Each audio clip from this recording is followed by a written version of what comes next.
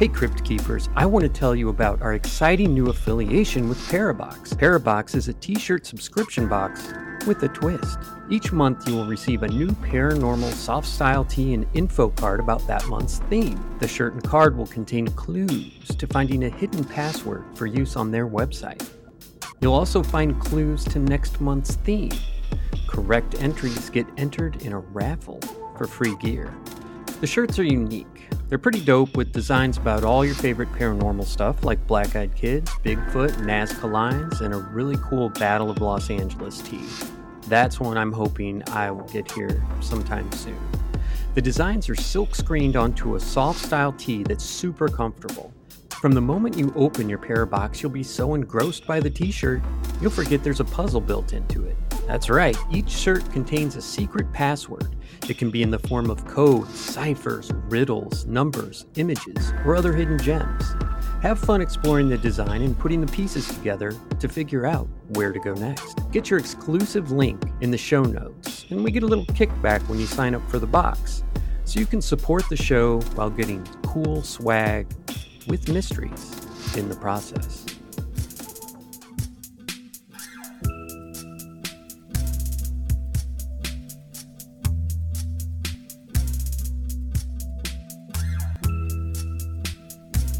Good evening, Crypt Keepers, and welcome to the After Party. Abandoned, abused, and exploited. The cursed life of the feral child Jeannie Wiley. The story of Jeannie Wiley, the feral child, sounds like the stuff of fairy tales. An unwanted, mistreated child survives internment from an ogre and is rediscovered and reintroduced to the world in an impossibly youthful state. Unfortunately for Wiley, hers is a dark fairy tale with no happy ending. Wiley was separated from any form of socialization and society for the first 13 years of her life. Her intensely abusive father and helpless mother neglected Wiley so badly that she hadn't learned to speak, and her growth was so stunted that she looked like she was no more than 8 years old. Her intense trauma proved something of a godsend to scientists of various fields, including psychology and linguistics, though they were later accused of exploiting the child for their research on learning and development. But Wiley's case did beg the question of all of us. What does it mean to be human? Jeannie isn't the feral child's real name. She was given the name to protect her identity once she became a spectacle of scientific research and awe. Wiley was born in 1957 to Clark Wiley and his much younger wife, Irene Oglesby. Oglesby was a Dust Bowl refugee who had drifted to the Los Angeles area where she met her husband. He was a former assembly line machinist raised in and out of brothels by his mother. This is boding well. His childhood had a pronounced effect on the man, as for the rest of his life he'd fixate on the figure of his mother. Clark Wiley never wanted children. He hated the noise and the stress they brought along. Nonetheless, the first baby girl did come along, and Wiley left the child in the garage to freeze to death when she wouldn't be quiet. The Wiley's second baby died of a congenital defect, and then came along Jeannie Wiley and her brother John. While her brother also faced their father's abuse, it was nothing compared to Jeannie's suffering. Though he was always a bit off, the death of Clark Wiley's mother by a drunk driver in 1958 seemed to undo him completely. The end to the complicated relationship they shared fanned his cruelty. He was thrust into the dubious pantheon of the worst child abusers the country had ever seen. Jeannie Wiley's mother was legally blind, which the woman claimed was the reason why she felt she couldn't intervene on her daughter's behalf when she was abused. Clark Wiley decided that his daughter was mentally disabled and that she'd be useless to society. He banished society from her. No one was allowed to interact with the girl, who was mostly locked in a blacked-out room or in a makeshift cage. He kept her strapped into a toddler toilet as a sort of straitjacket, and she wasn't potty trained. Clark Wiley would hit her with a large plank of wood for any infraction. He'd growl outside her door like a deranged guard dog, instilling a lifelong fear of clawed animals in the girl. Some experts believe sexual abuse may have been involved due to Wiley's later sexually inappropriate behavior, particularly involving older men. So, this is disgusting. I mean, this is truly the depths of depravity for humans. You take something as precious as any child, but let alone your own child, and you treat them like this. Clark Wiley was a monster. She would later recall she was given some sort of vocabulary by these scientists who were studying her. And she eventually would say things like, and these are going to be quotes, and they're from her. So just understand that she has a very limited vocabulary. So she would say, "Father hit arm, big wood, genie cry, not spit, father, hit face, spit, father, hit big stick, father is angry, father hit genie big stick, father take piece wood hit, cry, father make me cry." She had spent 13 years that way. But let's talk about her escape. 14 years after Jeannie Wiley's first introduction to her father's cruelty, her mother finally mustered her courage and left. In 1970, she stumbled into social services, mistaking it for the office where they'd give aid to the blind. The office workers' antennae were immediately raised when they noticed the young girl acting so strangely, hopping around like a bunny instead of walking. Jeannie Wiley was then nearly 14, but she looked no more than 8. An abuse case was immediately opened against both parents, but Clark Wiley would kill himself shortly before the trial. He left behind a note which read, "The world will never understand." Wiley became a ward of the state. She knew but a few words when she entered UCLA's Children's Hospital and was dubbed by medical professionals there as the most profoundly damaged child they had ever seen. Wiley's case soon enchanted scientists and physicians who applied for and were rewarded a grant by the National Institute of Mental Health to study her. The team explored the developmental consequence of extreme social isolation for 4 years, from 1971 to 1975. For those 4 years, Wiley became the center of these scientists' lives. "She wasn't socialized and her behavior was distasteful," began Susie Curtis, a linguist intimately involved in the feral child study. "But she just captivated us with her beauty." But also for those 4 years, Wiley's case tested the ethics of a relationship between a subject and their researcher. Wiley would come to live with many of the team members who observed her, which was not only a huge conflict of interest, but also potentially begat another abusive relationship in her life. For 4 years, Jeannie, the feral child, was subject to scientific experimentation some felt was too rigorous to be ethical. Jeannie Wiley's discovery timed precisely with an uptick in the scientific study of language. To language scientists, Wiley was a blank slate, a way to understand what part language has in our development and vice versa. In a twist of dramatic irony, Jeannie Wiley now became deeply wanted. One of the foremost tasks of the Jeannie team was to establish which came first, Wiley's abuse or her lapse in development. Did Wiley's developmental delay come as a symptom from her abuse, or was Wiley born challenged? Up until the late 60s, it was largely believed by linguists that children could not learn language after puberty. But Jeannie the feral child disproved this. She had a thirst for learning and curiosity, and her researchers found her highly communicative. It turned out that Wiley could learn language, but grammar and sentence structure was another thing entirely. "She was smart," Curtis said. "She could hold a set of pictures so they told a story. She could create all sorts of complex structures from sticks. She had other signs of intelligence. The lights were on." Wiley showed that grammar becomes inexplicable to children without training between 5 and 10, but communication and language remains entirely attainable.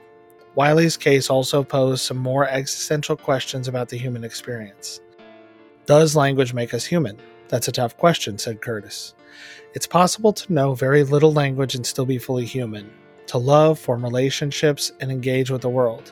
Jeannie definitely engaged with the world. She could draw in ways you would know exactly what she was communicating. As such, Wiley could construct simple phrases to convey what she wanted or was thinking, like applesauce by store. But the nuances of a more sophisticated sentence structure were out of her grasp. This demonstrated that language is different from thought. Curtis explained that for many of us, our thoughts are verbally encoded. For Jeannie, her thoughts were virtually never verbally encoded, but there are many ways to think. Jeannie's case did help to establish that there is a point beyond which total language fluency is impossible if the subject does not already speak one language fluently. The case of Jeannie confirms that there is a certain window of opportunity that sets the limit for when you can become relatively fluent in a language.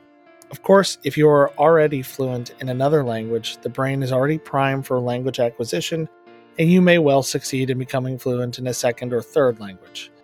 If you have no experience with grammar, however, this remains relatively hard to change. You cannot learn grammatical language production later on in life. All right, let's talk a little bit about conflicts of interest and exploitation.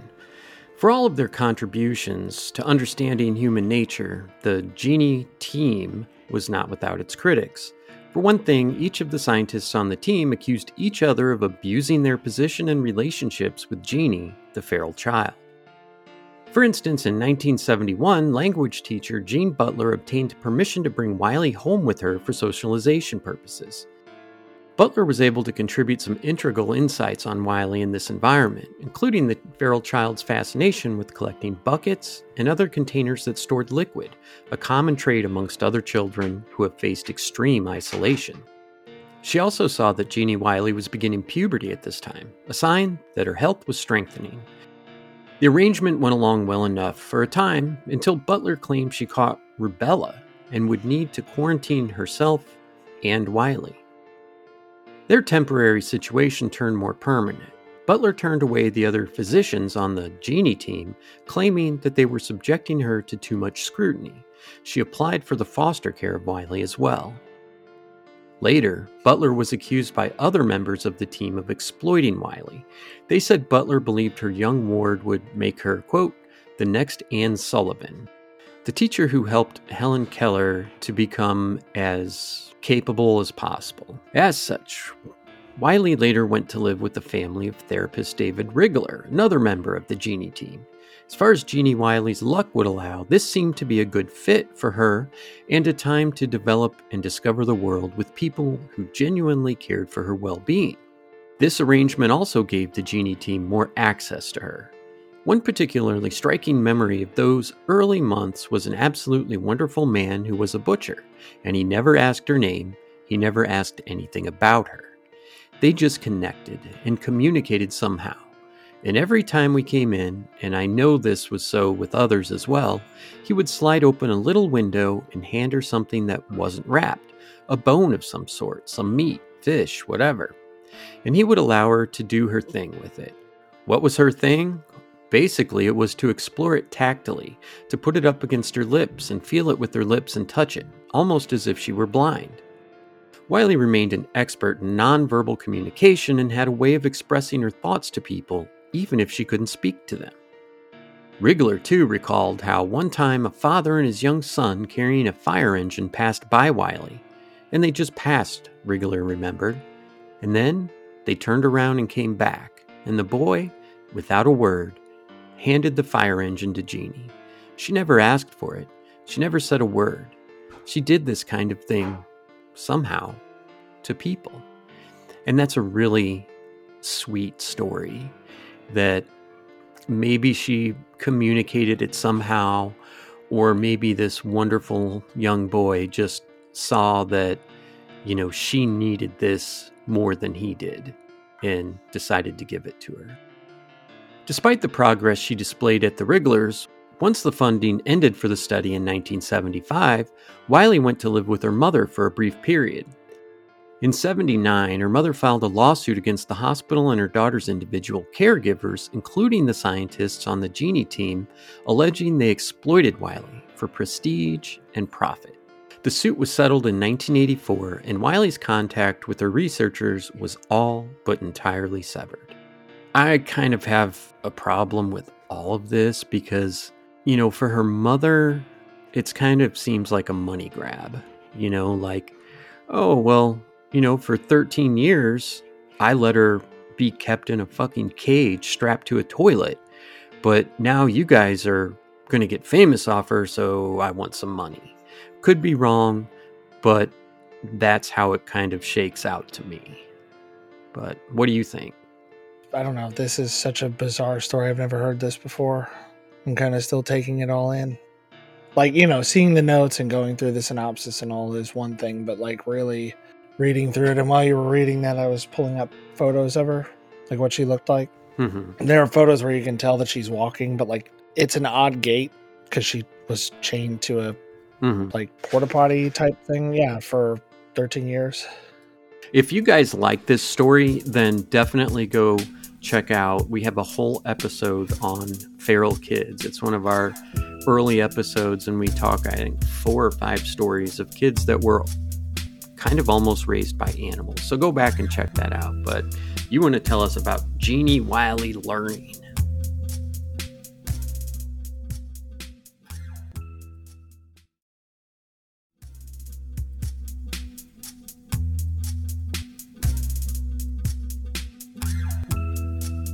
Genie Wiley was returned to foster care after the research on her ended. She regressed in these environments and never regained speech. Wiley was eventually placed in a number of foster homes, some of which were also abusive. There, Wiley was beaten for vomiting and regressed greatly. She never regained the progress she had made. Genie Wiley's present life is unknown. Once her mother took custody, she refused to let her daughter be the subject of any more studies. Like so many people with special needs, she fell through the cracks of proper care. Wiley's mother died in 2003, her brother John in 2011, and her niece Pamela in 2012.